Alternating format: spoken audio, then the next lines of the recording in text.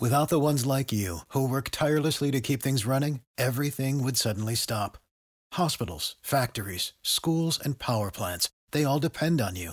No matter the weather, emergency, or time of day, you're the ones who get it done. At Grainger, we're here for you with professional-grade industrial supplies.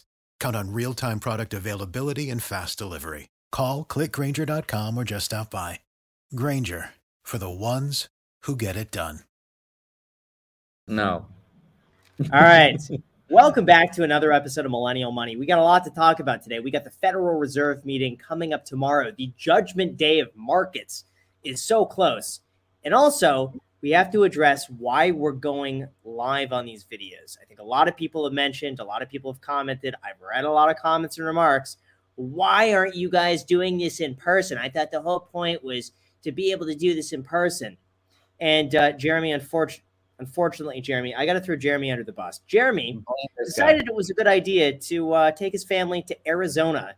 And that means we've not been able to do these recorded in the studio ahead of time. So Jeremy's coming back finally. But so this will be the last episode that we do like this that's live. And then from now on, they're going to be pre-recorded and then posted, which a lot of people have said they preferred. I preferred it. The dynamic was really cool in person. So we're going to be happy to have you back, Jeremy. We've been waiting for you. Let me defend myself for a moment here. I thought if I went to Arizona, it would flip the market. But actually what it did is it made the market go down much more substantial. And I probably lost $1 million since I came to Arizona. So now I'm going to go back to Vegas and hope that flips the market back. Let's hope. Nice. Yeah. So anyway, so you guys will have that to look forward to. And that's the only reason why we've not been recording these in person is one of the three of us has not been here. So anyway, that's coming soon. And also big thank you to FTX for sponsoring our live stream. You'll see FTX next to Andre's thing right there. We have a link down below in the description where you can sign up and buy, sell, track, trade both crypto and NFTs with fees that are up to 85% lower than the top competitors. But we'll talk more about them later. Jeremy, we got a lot to talk about today. Yes, we do indeed. Alex, if you want to throw us up this first slide. There it is. That's the big subject of the day. What is this? Okay. The oat buttergram. What the heck is that? What is this? Jeremy, what on earth? Okay, so somebody put your face on this, but Tattoo Chef has a new product coming out. They're these refrigerated plant-based bars, and somebody put you on the oat butter Graham bar. And I think it looks good. I think there's a potential sponsorship there, Graham. That's not bad. I should start taking food sponsor. Oh, you know, I did a HelloFresh sponsorship a long time ago. Oh, you did? Oh, cool. Really good. I've got HelloFresh. I love them. Not sponsored. It's so good. I use them all the time. Yeah, no, I actually really like them. They sent it as a test, and I was just like, send it first, and if I like it, then I'm happy to do it. I loved it. Oh gosh, the burgers and the tacos. Anyway, Jeremy, what do we got? Tattooed Chef Oat Butter Graham. Imagine eating one of those, dipping it in some bankroll coffee, and just it'd probably be so good, man. Yeah. So good. Does this mean they'll be profitable, Jeremy?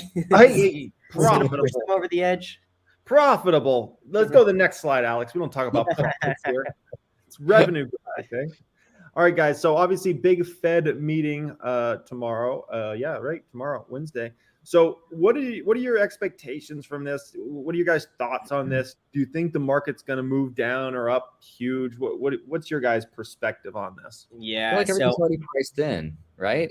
Everyone's expected the 0.25% increase. Yeah. And how many are we going to have? 7? So that's what, 1.5%? Well, it's not promised. It's not promised there's going to be 7. Right now, I think the market priced in, I think it was a 70% chance at being 7. Yeah. 70% chance. And then I think one of those was going to be, they priced in a 0.37, basis points on that. But right now it's basically assumed it's going to be a 0.25 point. I would say if it's not a 0.25 point, the market's just going to go phenomenal. I mean, it's just going to skyrocket. If it's not, if it's nothing. Okay. Oh yeah. With everything with Ukraine and everything right now, we're going to hold off and see what happens.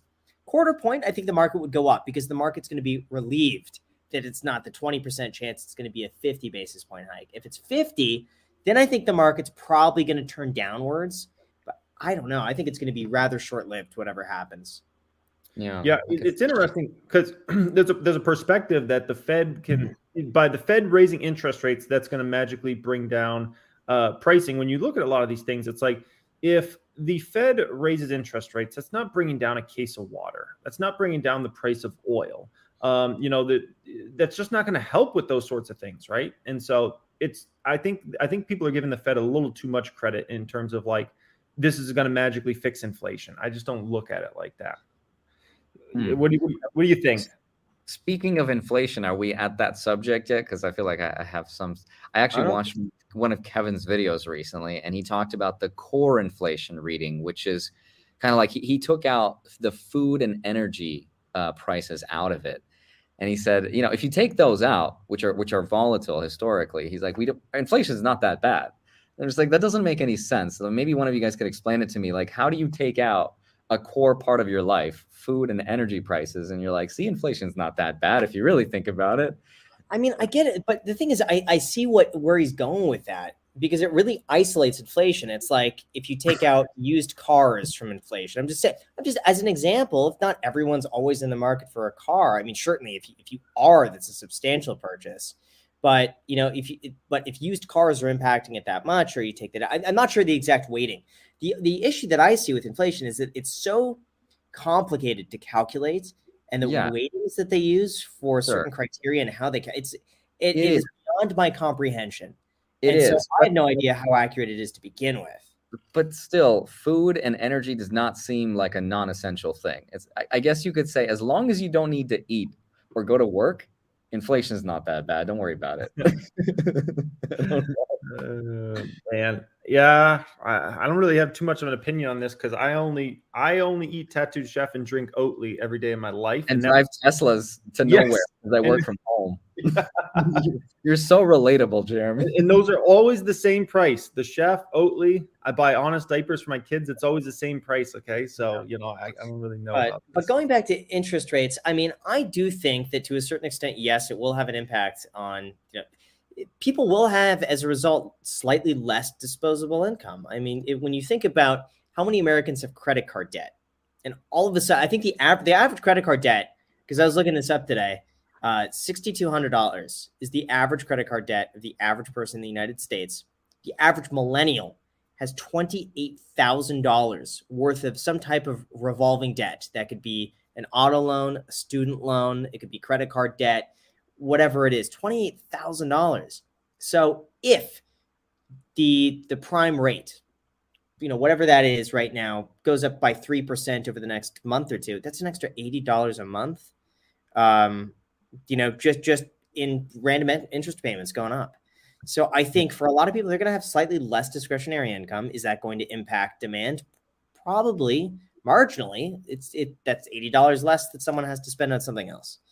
So it probably ends up hurting the people that don't have the discretionary income to be spending on that to begin with. No, that makes sense. All right, Alex, you want to take us over to the next slide up here?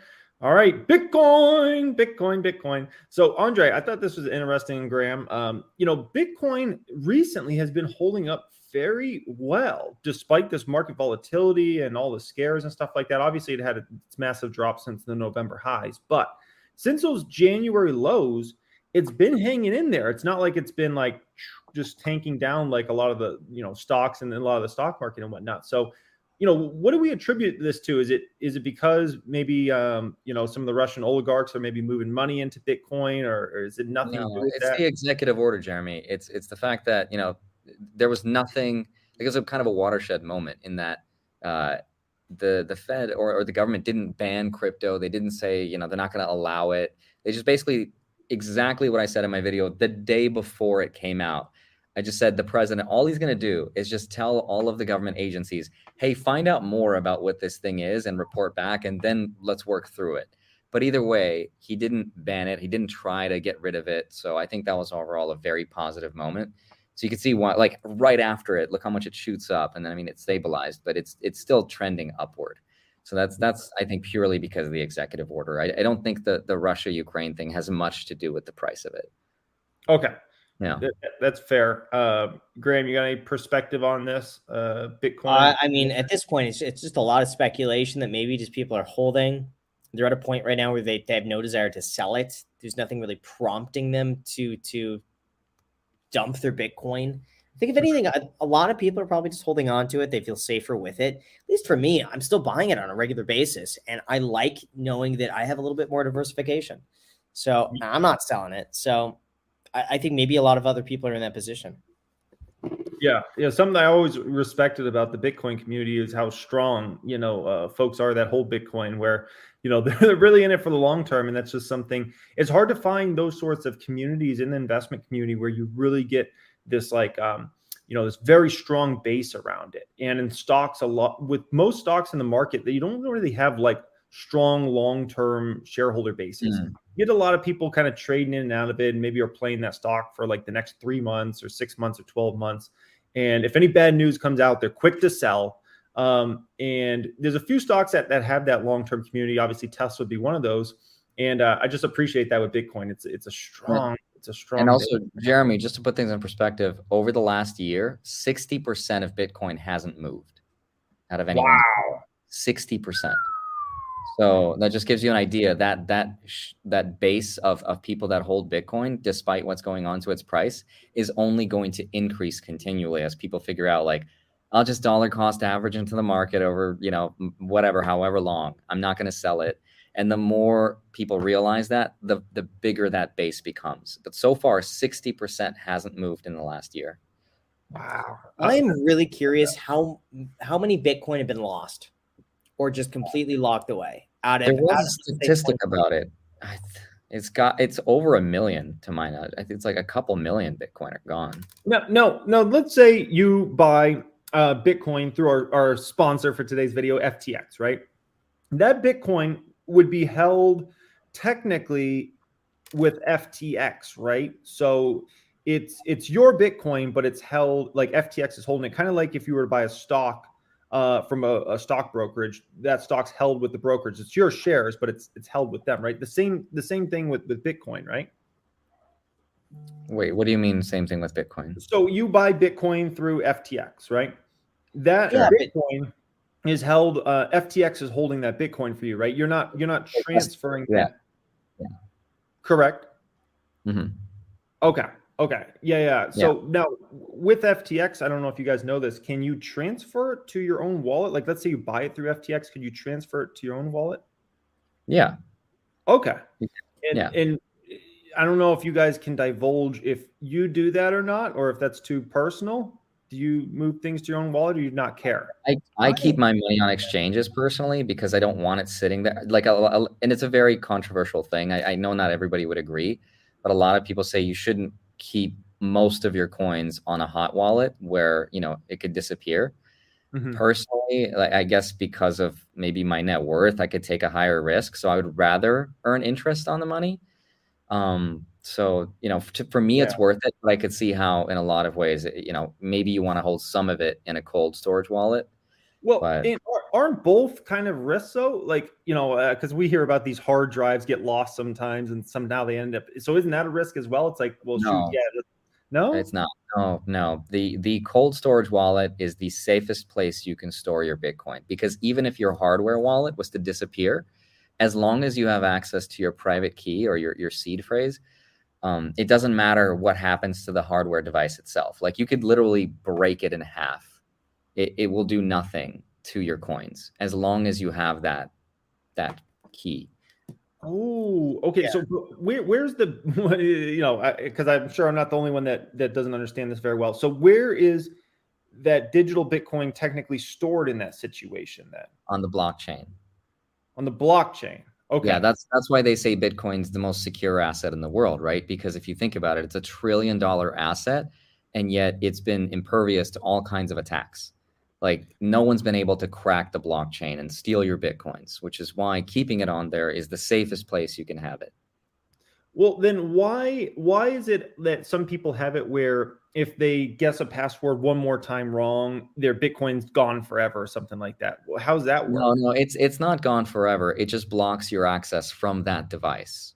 So you can't access your coins from that specific device. But there are other hardware wallets. There's other, I guess, interfaces. So think of a wallet as nothing more than like a software interface, right?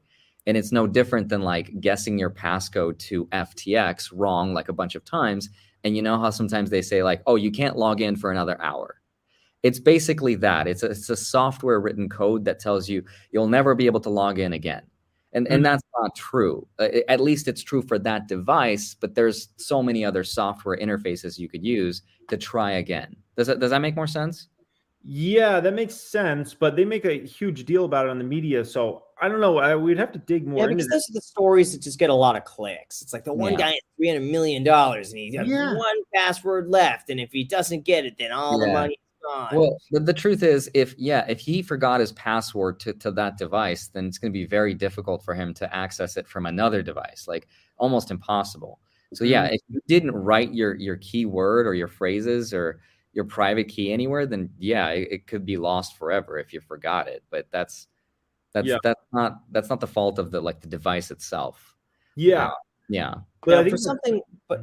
for something like FTX, you would be able to go and buy your crypto on there, and if you want to keep it on there, you could also transfer it somewhere else. For me, because you're asking Andre this, I mean, I keep I would say 20% is probably held on an exchange. I mean, it doesn't matter to me. It's some of the other ones I'll transfer out and earn some interest, but it's for me. I don't mind. It's really I feel pretty secure with FTX as a platform. And now that's never to say that it's impossible. Maybe something could happen. You never know. A lot of times when people get crypto stolen, it's not a lot of times, but sometimes it's a user error. They'll follow the wrong link. They'll be subject to a phishing scam, or they get on the phone with somebody who asks them to log in, and they're very clever about it too. So you have to be extremely careful, obviously. But some of that is user error that you just have to be careful of. But for FTX, Jeremy, you would be able to go and buy your Bitcoin for 85% less than the top competitors. You could also track up to 10,000 different currency options, all on FTX. And there's also no gas fees on the top Ethereum and Solana collections, Jeremy. Wow. You know that. So that's a no joke as holy smokers. Oh my God. So Jeremy, part of the reason also why Bitcoin's going up in value with the executive orders, can you imagine a time where, like, for example, right now with stocks, right? If you keep your stocks on a broker, like, whatever it is, maybe FTX, once they start doing stocks, they can have SIPC insurance, right?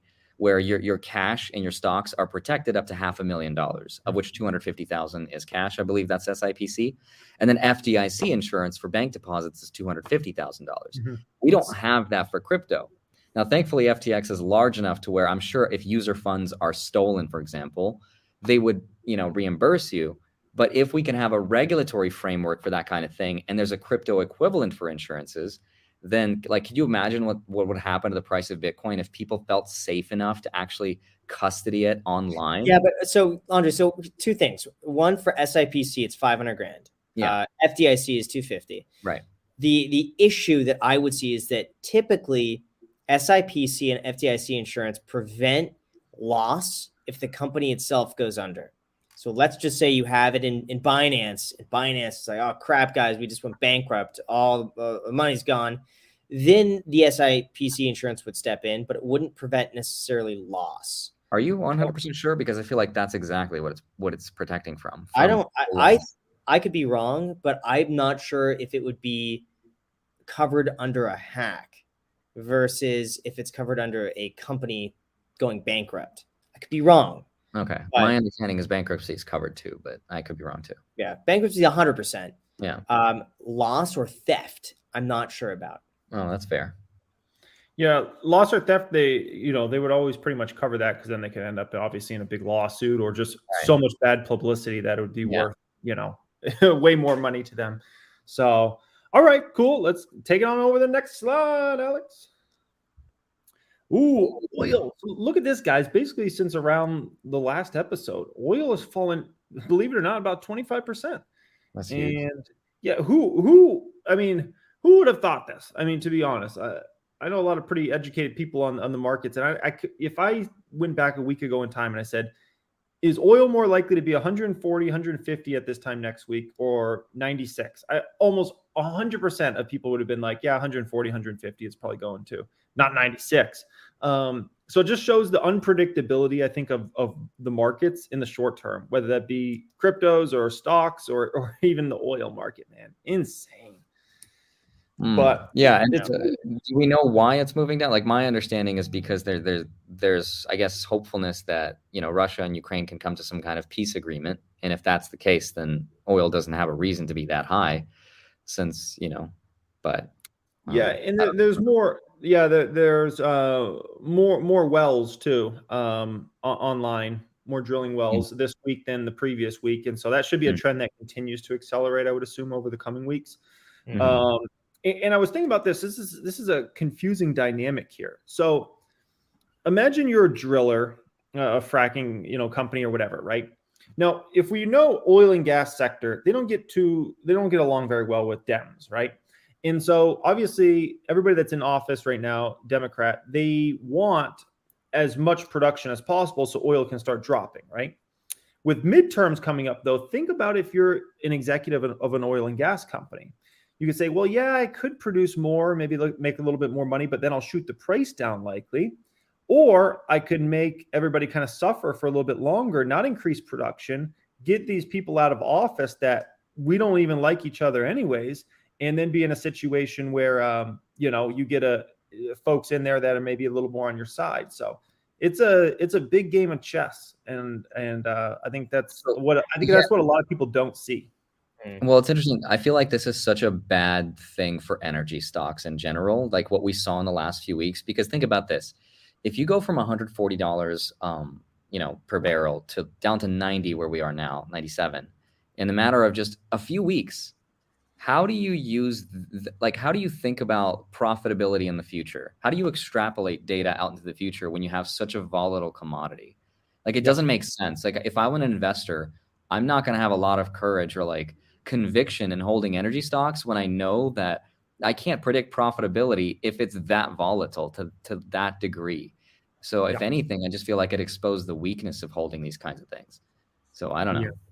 No, 100%. I think, you know, if you get some insane pricing, you know, plays like USO or something, like I remember I got in that one after oil went negative, and it was like, obviously that was completely unsustainable and oil was going to bounce. But I think to play a lot of these things now is difficult because it's like, you know, where's oil's next move? 120 or is it 80? And then also, where's oil going long term? Some of it I feel like is somewhat self-regulating, because the higher oil goes, the more expensive these products are going to be, the more expensive it is to drive your car, the more expensive it is to fly a plane. I think naturally people will start to cut back. Like, even looking at airline tickets, I'm sure there's going to be a percentage of those people who's going to look at prices and say it's not worth it for me to travel right now. Or instead of taking that road trip, or instead of, you know, summer's gearing up, instead of taking that vacation, let me do something a little closer. So I think people will start to scale back in terms of what their income is able to purchase from this. And that will in turn lessen some demand. So it'll help a little bit. So I feel like we get to a certain price and people just will start to cut back. And I think that point tends to be about $5 a gallon. Yeah, there was an interesting study done by Fundstrat. I didn't prep a slide for that, but it did an interesting, kind of research report recently. And basically, if oil's at, I think it's like $3 a gallon or $2.50 or something like that, it makes up like 2.5% of a person's wallet. So spendable money. If it's over 4, then it's like 4% roughly. And if you go back to 2007, I believe it was close to like 5% of wallet. And there was time periods, I think it was either in the 70s or 80s, where it was actually a little over 6% of the wallet. So that's just another kind of way of looking at it, where it's like, well, how much is this relative to past time periods? Because obviously the average income's more nowadays and those sorts of things, right? So, yeah. Also, Jeremy, is this WTI? Is this kind of the equivalent of Brent crude oil? Because I think we talked about it last week, but anytime that, you know, the Brent crude oil went over $104, that's when it's been a pretty reliable predictor of recessions. So my question is, like, how long does that have to be over $104 for it to actually count as like going over that point? Because if we just touch it barely for like a couple of days, like, does that count, or does it have to be at that point for a prolonged period of time? That's a good question. You know, and I don't know the answer to that one. You know, WTI, this is what everybody pretty much in the United States looks at for oil price. Brent sometimes is bigger when it comes to Europe. But yeah, when it comes to these oil prices, it's like, yeah, if it spikes up for like a day or two and then just comes back straight down, like, does that have anything to do with it? Probably not. If it's like over a period of time, let's say oil stays high, gas price stay high, that's a little different scenario. But if it spikes for like a day or two, it's like, come on, man, this is kind of silly. That's the argument against the yield curve inverting as well. Like if we have a yield curve, sorry about that. Jeez, if we have a yield curve, that was loud. That was loud. Jesus. Scared me, person. Yeah. Like if we, where was I going? I totally lost. That's the yield curve inversion argument. Like if we get interest rates to dip below the 2-year mark against the 10-year treasury for like, a day or a week or whatever, does that really count? Probably not. Like it has to be there sustained for at least a couple of weeks, maybe a month for that to work. But, yeah, absolutely. So bottom line with this, everybody, good news, oil's coming down. Doesn't mean that it's going to stay down because it could easily come back, but at least it's getting down there to more normal prices. So the frustrating part for a lot of people, I think, is going to be like, they're not going to see it in gas prices right now. And they're like, wait, oil just dropped 25%. Why is my gas price not dropping 25%? And that's the that's actually really interesting. I never understood the mechanics at a gas station. I feel like when oil prices are going up, the prices go up like instantaneously, and then when they drop, it takes months. Yeah, I don't want to speak too much about specifics of my old company, but I can tell you, man, did we have some super profitable periods when oil was more volatile. That was better for us, and we even had like professional traders and whatnot that would trade the commodity. And the more volatile the asset was, usually the more profitable we were. When oil was in a kind of stagnant place, it gets very competitive between the gas stations because it's a commodity. And so, you get into this kind of price war. But in these volatile times, it's just crazy, man. And you can honestly charge a lot more. So yeah, it makes sense.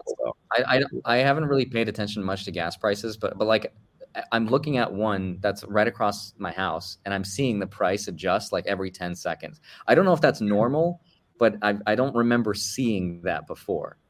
But now it's like every 10 seconds, it goes up a couple pennies or goes down a penny or two. It's crazy. Yeah. So in the way we used to do it at my old company is you could get a call at any time to your store from the supervisor who overlooks about 20 different stores. And he says, hey, go change the price to ... And you got to go change it at that moment. So, and we used to do what's called gas comps. So you go around the other gas stations that are around you and you report into the system, like, what the other gas stations are charging. The supervisor looks over all those numbers and whatnot, and then chooses, hey, bump it up 5 cents or bring it down 5 cents or whatever, if you're trying to take market share at a particular time. So crazy. But yeah, no, crazy for sure. All right, Alex, let's see the next one. Ooh, okay. So this is a fun one. All right, gentlemen. So what this shows you the AAII sentiment over time, which is investor sentiment. And I did all these lines here. So the green line, if you go below that green line, you're kind of getting in too bearish of a market. If you're right around the blue line, you're in a normal market where you should be. And if you get to above the red line, you're usually too bullish. Okay. And so I think it's interesting when you look at it and you see several different bump ups all in the same range, because it kind of goes back to Andre, what we were just talking about. It's like, well, what if it just bounces down or bounces up real quick? It's like, does that really matter? It's when it's kind of there for a sustained period that every single time it's there for a sustained period, it's usually a huge buy in the dip opportunity. So if you look at 2002, 2003, great time to be buying stocks. That was kind of the bottom of the tech bubble there. Great time to be buying. You were under there quite a bit. If you look at 08, 09, you had several spikes during that period. Obviously, it was a great time to buy stocks in 08, 09. 2010, you had several spikes. Obviously, 11, 12, those are kind of single off spikes, but that was still a great buy the dip opportunity. 2015, 2016, you had a great buy the dip opportunity there. And then around 2019, obviously in the 2020 crash, you had several spikes. And then recently, maybe this is the one that breaks trend and it's not a time to buy, but usually that's a pretty good indicator that you should be buying stocks. So it seems like these bearish moments last for anywhere between like a year to a year and a half before they come back up, it seems. Yeah, depending. And the market can bounce back stronger than that because most of the time the market will only stay down for like a 3 to maybe 8 month time period.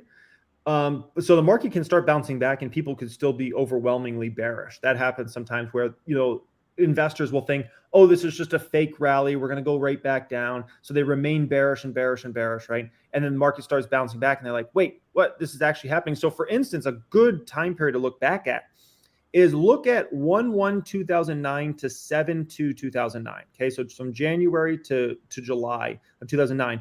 Look at, you had several periods in there that the market was too bearish. But the thing is, the market bottomed in February of 2009 and then started coming back very strong.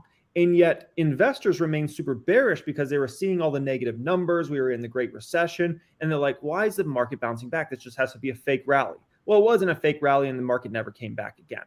But investors remained actually very, very bearish during that whole time period. So it seems like they came back temporarily at the end of December 2009. There's that dip right there between the two green squares. But do you see what I'm talking about? The 12/31/09? Yes. Yep. And then it went right back to super bearish again. Yeah. It's crazy. It just like tugs on your heartstrings. You're like, I knew it. It was a fake out. Like, nope, never mind. Yeah. Come back. I would love to see the overlay of this with an index like the S&P or the NASDAQ to see just how much they correlate. I find it very interesting because you could see through 2015 through 17, the market was continuing to move upwards while there was still very bearish sentiment.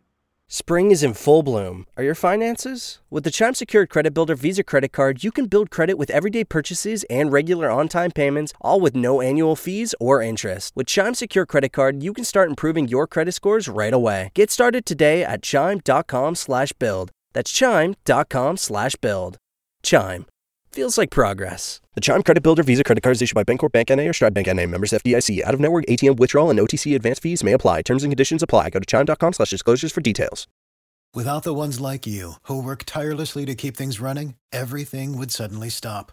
Hospitals, factories, schools, and power plants, they all depend on you. No matter the weather, emergency, or time of day, you're the ones who get it done. At Grainger, we're here for you with professional-grade industrial supplies.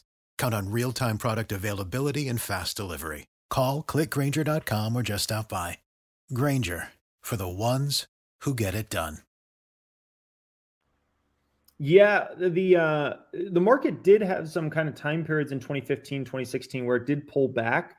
And it was kind of a treacherous market during that time. And I remember specifically, it was kind of like summertime, late summer of 2015. There was a lot of fear about China's growth was slowing. So then they were like, could China go into recession? Then the US had some troublesome numbers.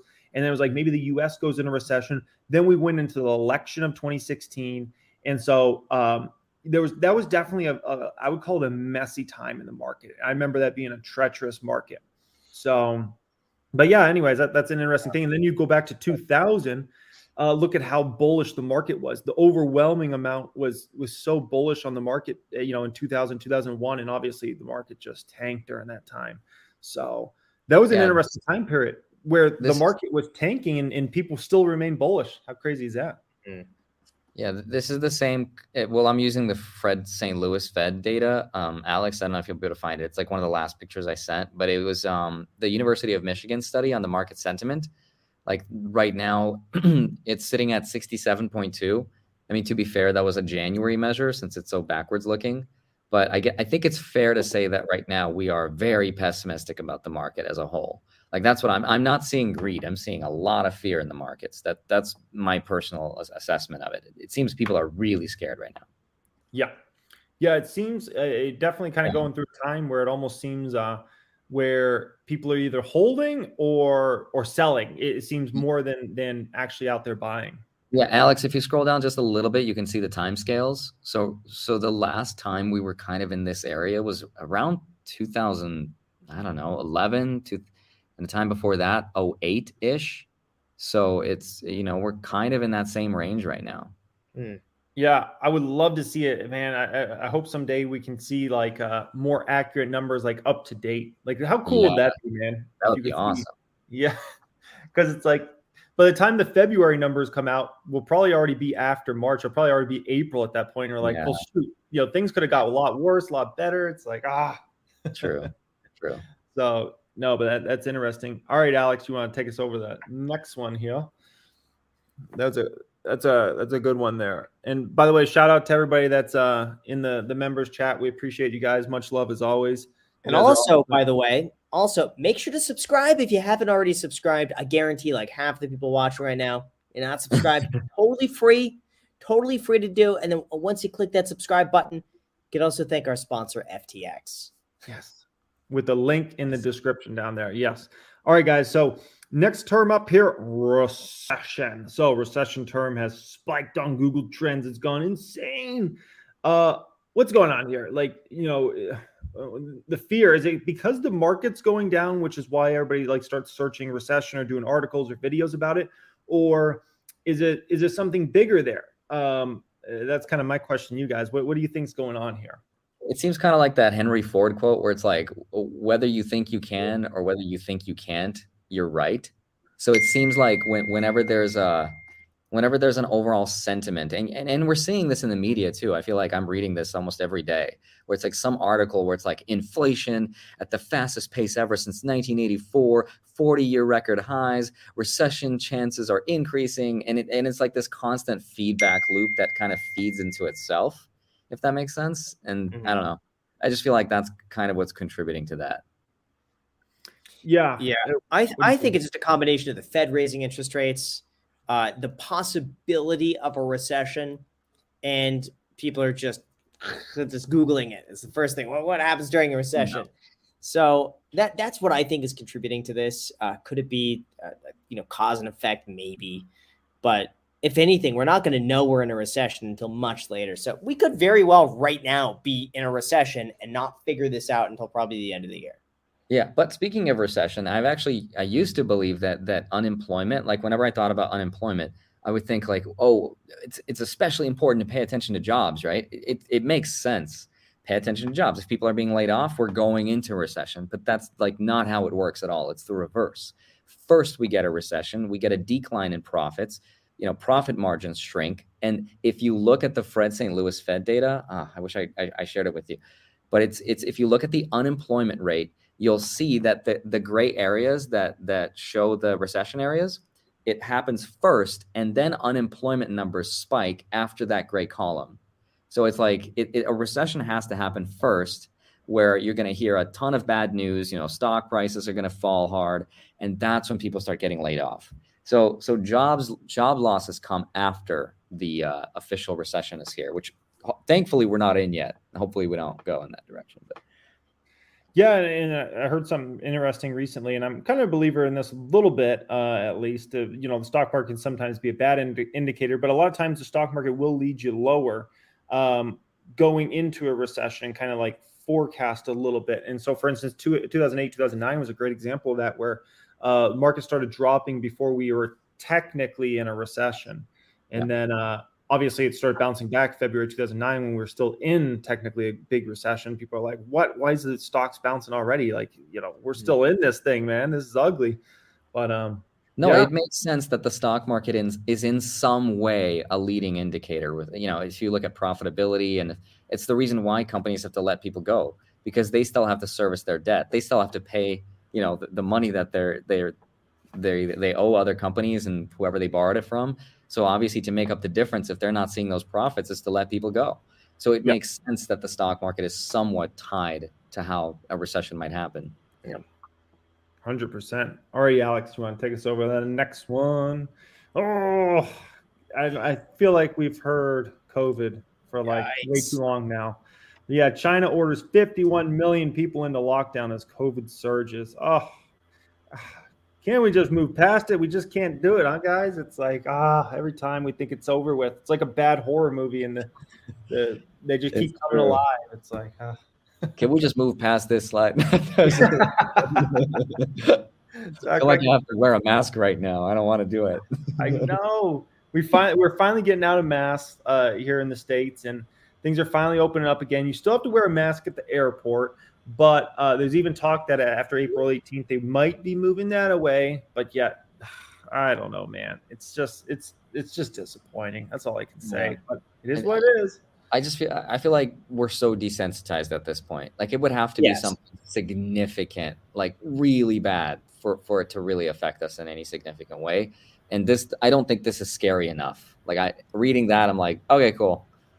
Like it doesn't really, I don't know, but it doesn't bother me. But Okay. Yeah. no. So you don't think that the government's going to ever send us into lockdowns or anything like that? No. Again? I would be shocked. I think it would have to be a new variant that's so deadly, that's so transmissible, where it's like it would have to be double, triple the worst that we've seen so far. And even then, I bet there would be a significant portion that would just say, no, we're not doing this again. So I don't know. I don't think so. I think it would have to be pretty bad for that to happen. And who knows? Maybe that happens, but I would doubt it.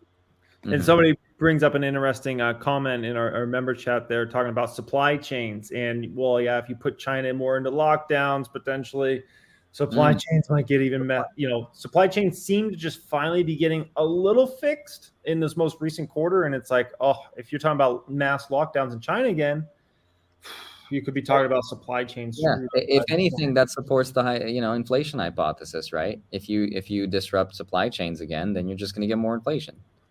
Yeah, super straightforward. Yeah, right. Disappointing. That's all I can say. Just disappointing, but it is what it is. All right, Alex, you could take us to the next one. That's just a sad one. We'll act like that one didn't exist. So, if we got any more. This was yours. There we go.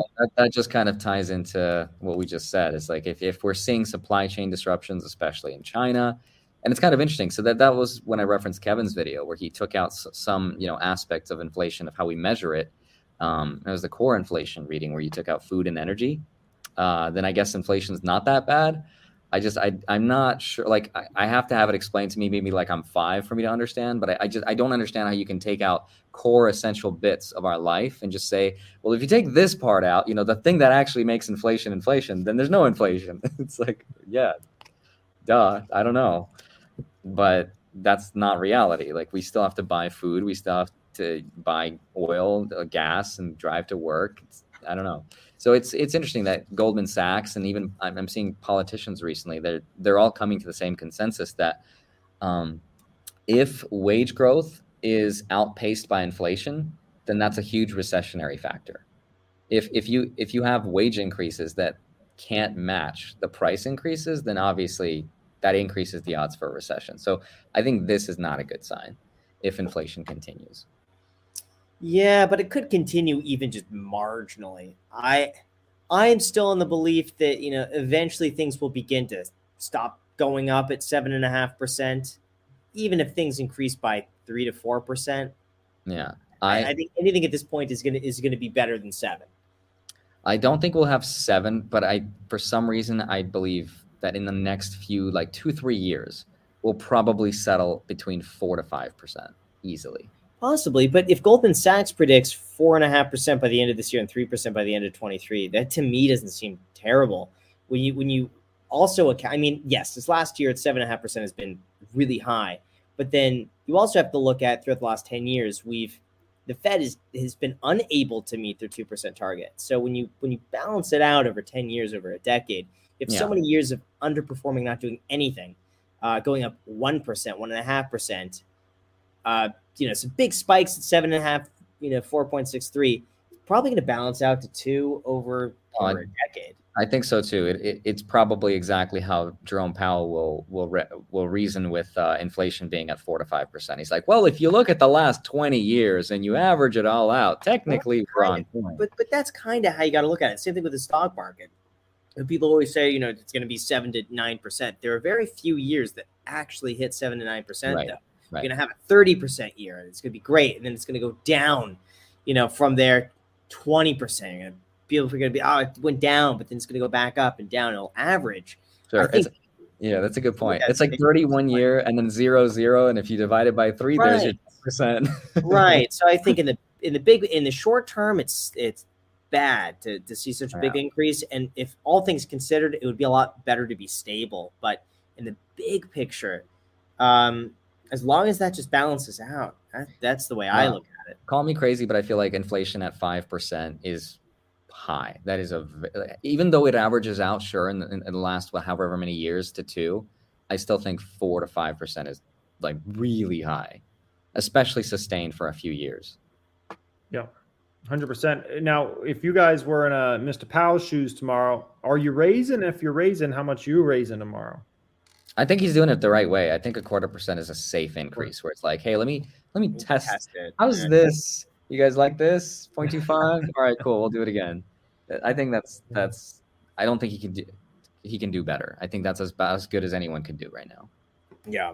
Imagine he raises it a quarter percentage and the market tanks like 7%. Something ridiculous. Just the biggest sell-off like we've seen since like the March 2020 crash. Like what? It was only a 0.25%. Are you freaking kidding me? Matt, yeah. But that's the thing too. I think there's a small part of the market that's expecting, hey, it could be bigger than this. And so there's going to be a little fear until we know. But even then, I think it's going to be a short-term thing. The market's going to be excited if it's a quarter point because they know what to expect. And then the next thing, what about the next one? Yeah. Is it going to be 0.5%? And it's going to be the same thing. What do you guys think is the worst case scenario tomorrow? 50 basis points. Yeah. 0.5%. Yeah. Okay. Yeah, I don't think they go any higher than that. But I think they kind of already forecasted that they're going to do 0.25%, through the tea leaves, as we call it. So, but all right, Alex, you want to take us to the next one? I think we might have one left and then overtime, maybe potentially. Oh yeah, Andre, you had this one for us here. Yeah. That's an interesting little thing. So household wealth tops 150 trillion for the first time ever, which is a good sign, right? That's from the stimulus stuff that we've had in the crazy stock market and meme stocks and meme cryptos and stuff. But I thought what was interesting is out of the $150 trillion, 6% of that wealth is owned by millennials, or only $10 trillion, which is kind of interesting because when you see this metric, you're like, oh, cool, people are getting richer. But then you think about like who's actually becoming wealthier. It's definitely not the up and coming generation. It's the wealth. That makes sense, though. I mean, they've had less time in the markets, and the people who have more time in the markets, eventually, you give this 30 years, it'll be millennials who are making all the money. It'll be like, the grandchildren generation. They're going to be looking at us, being like, but they're making all the money now. I don't know. I think it's going to be millennials will have a time to shine. So will Gen Z. Sure, I agree. Time in the market. Millennials got hit so many different ways, like graduating during the Great Recession, getting a decent setback there for the first 5 years, saving up enough, and then everything gets more expensive between stocks and real estate. So I think it'll take even more time. But yeah, hopefully in 50 years, we'll read headlines like Bitcoin millennial trillionaires are taking up all the wealth. Oh, yeah. Oh, God. Who's going to be the first trillionaire? Take a guess. First trillionaire? I would say Elon Musk. If I were to bet anybody, I'd probably Elon. Okay. He'd find a way to do it. What do you think, Jeremy? He's closest. Shoot, man. I don't know, because let me explain why this gets difficult, okay? People give away wealth all the time. And so, like, for instance, Bill Gates would be way more rich if he hadn't already given away so much wealth. The same thing with like Warren Buffett. Yeah, Sorry, not with the Bill Gates. Sorry, Bezos with the divorce. Yeah, Bezos with the divorce. I think Bill Gates also with the divorce. So that's the toughest part. Is it's like somebody could be going up there and then all of a sudden they give away a bunch of money and they're like, oh.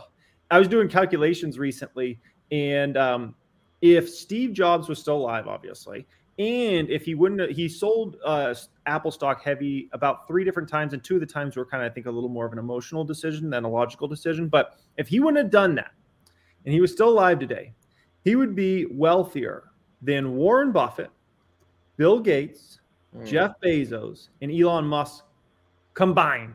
Who is this? Steve Jobs.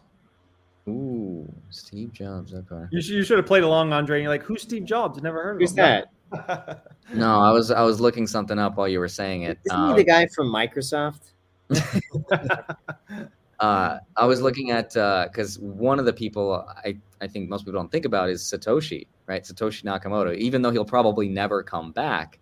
But Satoshi's wallet owns 1 million Bitcoins. So for him to be a trillionaire, Bitcoin would have to hit $1 million per Bitcoin, which is technically supposed to happen based on the stock to flow model anyway, at the end of this decade, by the end of the decade, before 2030 or right around there. So if one of the guys we talked about doesn't hit trillion by then, it's most likely going to be Satoshi with his million Bitcoins. Now, when you say Satoshi, you mean Craig Wright? Is that that's who you're referring to there, Andre? Don't get murdered by the comments, Jeremy. Got him. Oh gosh. Well, no, that's definitely possible. What about our man Sam at FTX? Maybe he's the first one. He's the youngest billionaire, youngest self-made billionaire. Wow. So I was about to say, if it's not Elon Musk, it could be someone in crypto. And it just depends how big the crypto market gets. I would not be surprised if someone like Sam Bankman-Fried is able to do it. Yeah. But you know what? If the only thing that would prevent Sam Bankman-Fried, which for those who don't know, I highly recommend after this is over, just look up Sam Bankman-Fried, watch one of his interviews. I'm not saying this because they are sponsoring the video, but even before, even before they become a sponsor, I've been a fan of Sam. But watch one of his interviews. The only thing that I think would prevent him from becoming a trillionaire is that he would give a lot of it away before he was able to accumulate that much. I don't think he would ever get to a point where he would have $1 trillion that's not being put to a higher purpose. Yeah. And that could be helping the world, solving so many problems, just bettering humanity. So that's what I think. And that I think too, with a lot of people, they would be giving it away up until then. I don't think anybody, unless it's tied up in a company that just happens to blow up and it's just the best thing ever and they haven't sold it. That's what I think. Yeah. All right, I love that. Well, now let's say you guys had a giveaway. You had $1 billion and you have to give it away tomorrow. What are you gentlemen giving it to? I think I'll answer first so you can have some time to think about it. I think I would consider probably giving it a good amount to Alzheimer's research. And I think I'd give a good amount to different programs that help inner city youth. I think that would be up there. Those would definitely be the two that come to mind for me personally. But what about you guys? Yeah, I would probably donate a lot to solve disease, mostly a lot of research in terms of just I guess so like you mentioned, Jeremy, like trying to better cure cancers, diseases, ailments, things like this. But I also have a soft spot for the environment. So and coral reefs, obviously. So yeah. I think there's a lot that could be done there. Gosh, you guys have had so much time to think about this. I've not, so I can't give you an intelligent answer because this is not one of those I just donated to these people. Andre would be like, I bought a mansion, I bought the Ferrari. No, that is not what I would ever do. I've lived poor and broke in a country where I would feel guilty about having those things. I didn't think I could ever bring myself to buy a Ferrari just because of where I come from, and just knowing the difference in how much more useful that money is for other people. But I wish I could give a better answer. I don't know who I would donate it to because you really have to look up for a long time to really understand.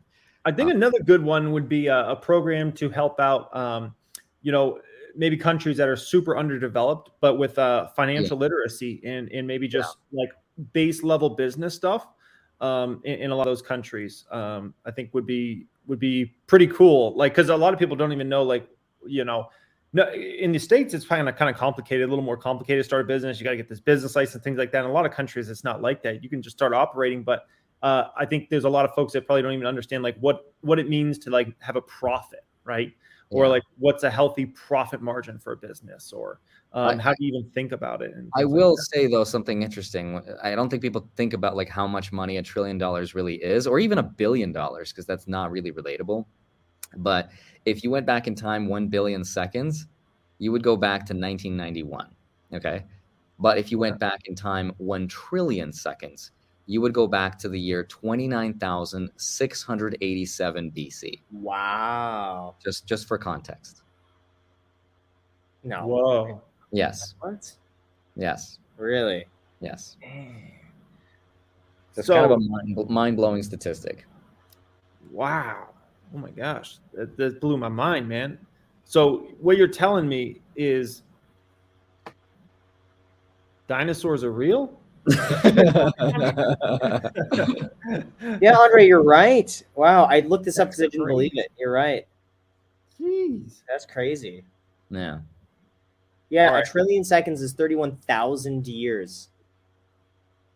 Kind of crazy. Yeah. Yeah. Oh, that's nuts. Oh my goodness. But So- then there's this other philosophical perspective, like when you look at wealthy people, you're like, wow, they've got so much money. But we're all kind of billionaires being as young as we are in a way. It's like, how do you measure your wealth? Is it in money or is it in time? Because you are a time billionaire, technically. Like you will probably live for at least another 31 years. That's a billion seconds right there. So technically, if you're going to live for the next 31 years, you are a billionaire in ways that people like Bill Gates and Warren Buffett will never be. And that's kind of an interesting thing. that is. Yeah. Wow, that's incredible. It reminds me of one of my favorite movies ever. You guys ever seen that movie In Time with Justin Timberlake? That's a good one, man. I love that movie. I love that movie. That concept is crazy. Like you could technically live forever as long as you have like all this time and they like take it off you and but that's how life is. Like anytime you pay for something, like if we had a counter on our wrist of how many seconds we'd be alive for, and the next time you go to buy a cup of coffee or like whatever it is, like if you think about how we trade our time for money, that's exactly how it works. Like you just scan your wrist and you're like, okay, cool, suck my time out of me. Because like it took you time to get that money. Yep. So it's kind of interesting when you think about it that way and maybe focus less on making an income from your job and more on making passive income while you sleep. That way you're not drained those precious seconds for buying the things you need. What do you guys think about the, because I definitely have seen some of this on social media. There's like a pushback against passive income in that passive income isn't real. Like, what do you guys think when you see that sort of stuff out there? Because you guys have probably seen some of this out there before.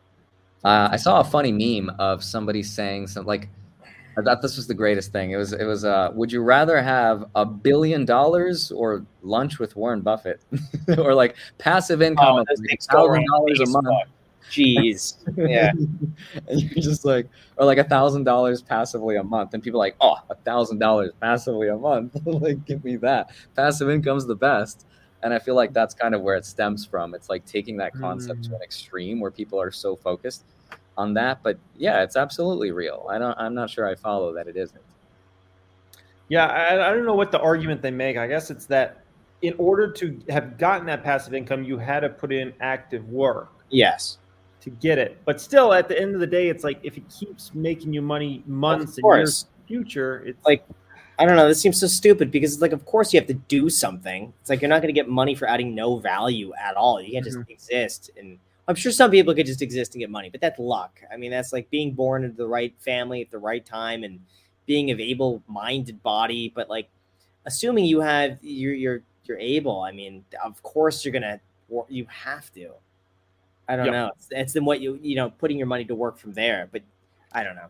Absolutely, passive income exists, and yes, it does take work to set up. Some are going to be riskier than others. Some are not going to last as long as others. But I think things like rental properties probably as passive as it'll get for a lot of people, or dividends. So between the two, but everything has a bit of risk to it. There's never going to be something that just pays you every month, no matter what. That doesn't have some degree of risk, or that doesn't pay you below what inflation is. Also, unlike active income, passive income lasts beyond someone's life, right? Like that gift of passive income can be passed on, whereas active income can't. I like that. Yeah. I like that a lot, Andre. Do you guys remember the first time you heard about the concept of passive income, or the first time it really hit you? Maybe it was the second time you heard about it and you're like, wait, this sounds awesome. Do you remember that moment? Or yeah, for me, it was Rich Dad, Poor Dad. Oh, that was the book. I read that. I think it was 9th grade. And, before then, obviously, like I'm just into collecting. Like I liked coin collecting and stuff like that. So I kind of had the idea that, money was something to do something with or save. But yeah, when I read Rich Dad, Poor Dad, I was like, oh yeah, that's right. You should buy assets. And don't buy liabilities.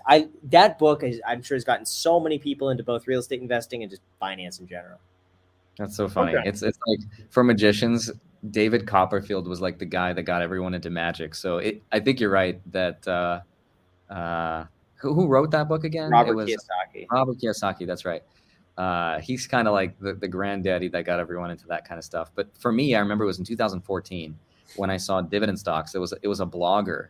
His name was Jason, and he was basically out in the open for the first time ever. I had never seen something like this before. He would show his income breakdown of exactly how much money he made that month, from where he made it, and what he spent it on. And this guy was making $50,000 a year, and he had a fascinating story that he said when he was 30 years old, he was negative, like, I don't know, $100,000 in debt. So he's like, I was worth more as a baby than as a 30-year-old. and that was like his, and it was just a fascinating story. And so it was so cool to see this guy who's just a regular guy with a regular income just say, here's what I'm buying. This is the stock I bought. Here's how much I spent this month. It would take me XYZ in time to cover my expenses, at which point I can not have to work and live my same lifestyle. And that concept connected with me so well, because it's like, I get it. The what we're striving for in life and in work and saving money, because sometimes it feels so ethereal and like undefined. Like what's the point? Why am I doing this? And when you break it down in terms of how much money you spend per month, and that's how much money you need covered passively, at which point you don't need a job, you're like, wait a minute, like something just clicks. And you're like, now I understand why I'm saving, why I'm investing. And then the value of what you're putting money into doesn't matter so much. It's like I'm trying to accumulate assets so they can pay me passively. So that's kind of what clicked with me. I love that. I love that. Kiyosaki was the original finfluencer. He was, but he's. I know he's pretty controversial in the industry for some reason. I don't follow him too close, but I think some people don't like that he constantly promotes gold and like a safe haven asset, gold, fear-mongery. But I think, I don't know, you go back to, and then some people say that the Rich Dad Poor Dad never really existed, that was just a metaphor. Mm-hmm. Either way, I don't care. I thought, as long as the takeaway is save and invest, I don't care. Yeah, That's cool. I would love to know how much he ever made off that book too. Right? Yeah, he probably made millions. I would love to see an income breakdown from him. Yeah, I'm serious. He's got to be pulling in like $30-50 million a year. Woo. At the peak, probably though. Not probably still now. I don't know. No, Rich Dad Poor Dad. He's got so many seminars, products. Oh, I thought you meant specifically from the book alone. No. I'm just in general. Oh yeah. I don't know. He's crazy. All right, gentlemen, we got anything else to cover in this week's episode? No, besides FTX, check them out. Don't forget. Guys, check out FTX before you leave. The link is down below in the description. And the cool thing about it is that you get free crypto on every trade over $10. So the other day, I bought some Bitcoin. I got Tron. I bought some more Bitcoin. I got a Dogecoin for free. So you may as well do that. Otherwise, you're just leaving money on the table. The link is down below in the description. And they also got a crypto debit card that could be used throughout millions of merchants worldwide. So all the links are down below in the description. Save your money. They have lower fees. And next time, we're going to be in the studio. Finally, Jeremy. So make sure to subscribe to be a part of it. And you'll see the full video next week. Thanks, guys. Spring. Nothing like the world progressing towards summer to inspire your own progress. That's what life's all about. In your career, relationships, and your finances. Let's talk about that last one. With the Chime Secured Credit Builder Visa Credit Card, it's easy to start building credit with everyday purchases and regular on-time payments with no annual fees or interest. So your weekly grocery run can feel even more productive, and that morning coffee can taste like a little victory. And if your credit scores grow, so could your opportunities to get lower rates on loans. Like for a new ride or finally having a home to call your own. Sounds like progress, right? With Chime Secured Credit Card, you can start improving your credit scores right away. Get started today at chime.com/build. That's chime.com/build. Chime. Feels like progress. The Chime Credit Builder Visa Credit Card is issued by Bancorp Bank N.A. or Stride Bank N.A. Members FDIC. Out-of-network ATM withdrawal and OTC advance fees may apply. Terms and conditions apply. Go to chime.com/disclosures for details. Support for this podcast and the following message come from Corient. Corient provides wealth management services centered around you. They focus on exceeding your expectations and simplifying your life. Corient has been helping high achievers just like you enjoy their lives more fully, preserve their wealth, and provide for the people, causes, and communities they care about. As one of the largest integrated fee-only registered investment advisors in the U.S., Corient has deeply experienced teams in 23 strategic locations. Corient has extensive knowledge spanning the full spectrum of planning, investing, lending, and money management disciplines. Leverage Corient's exclusive network of experts to craft custom solutions designed to help you reach your financial goals, no matter how complex they may be. Real wealth requires real solutions. For more information, connect with a wealth advisor today at Corient.com. That's Corient.com. Corient.com.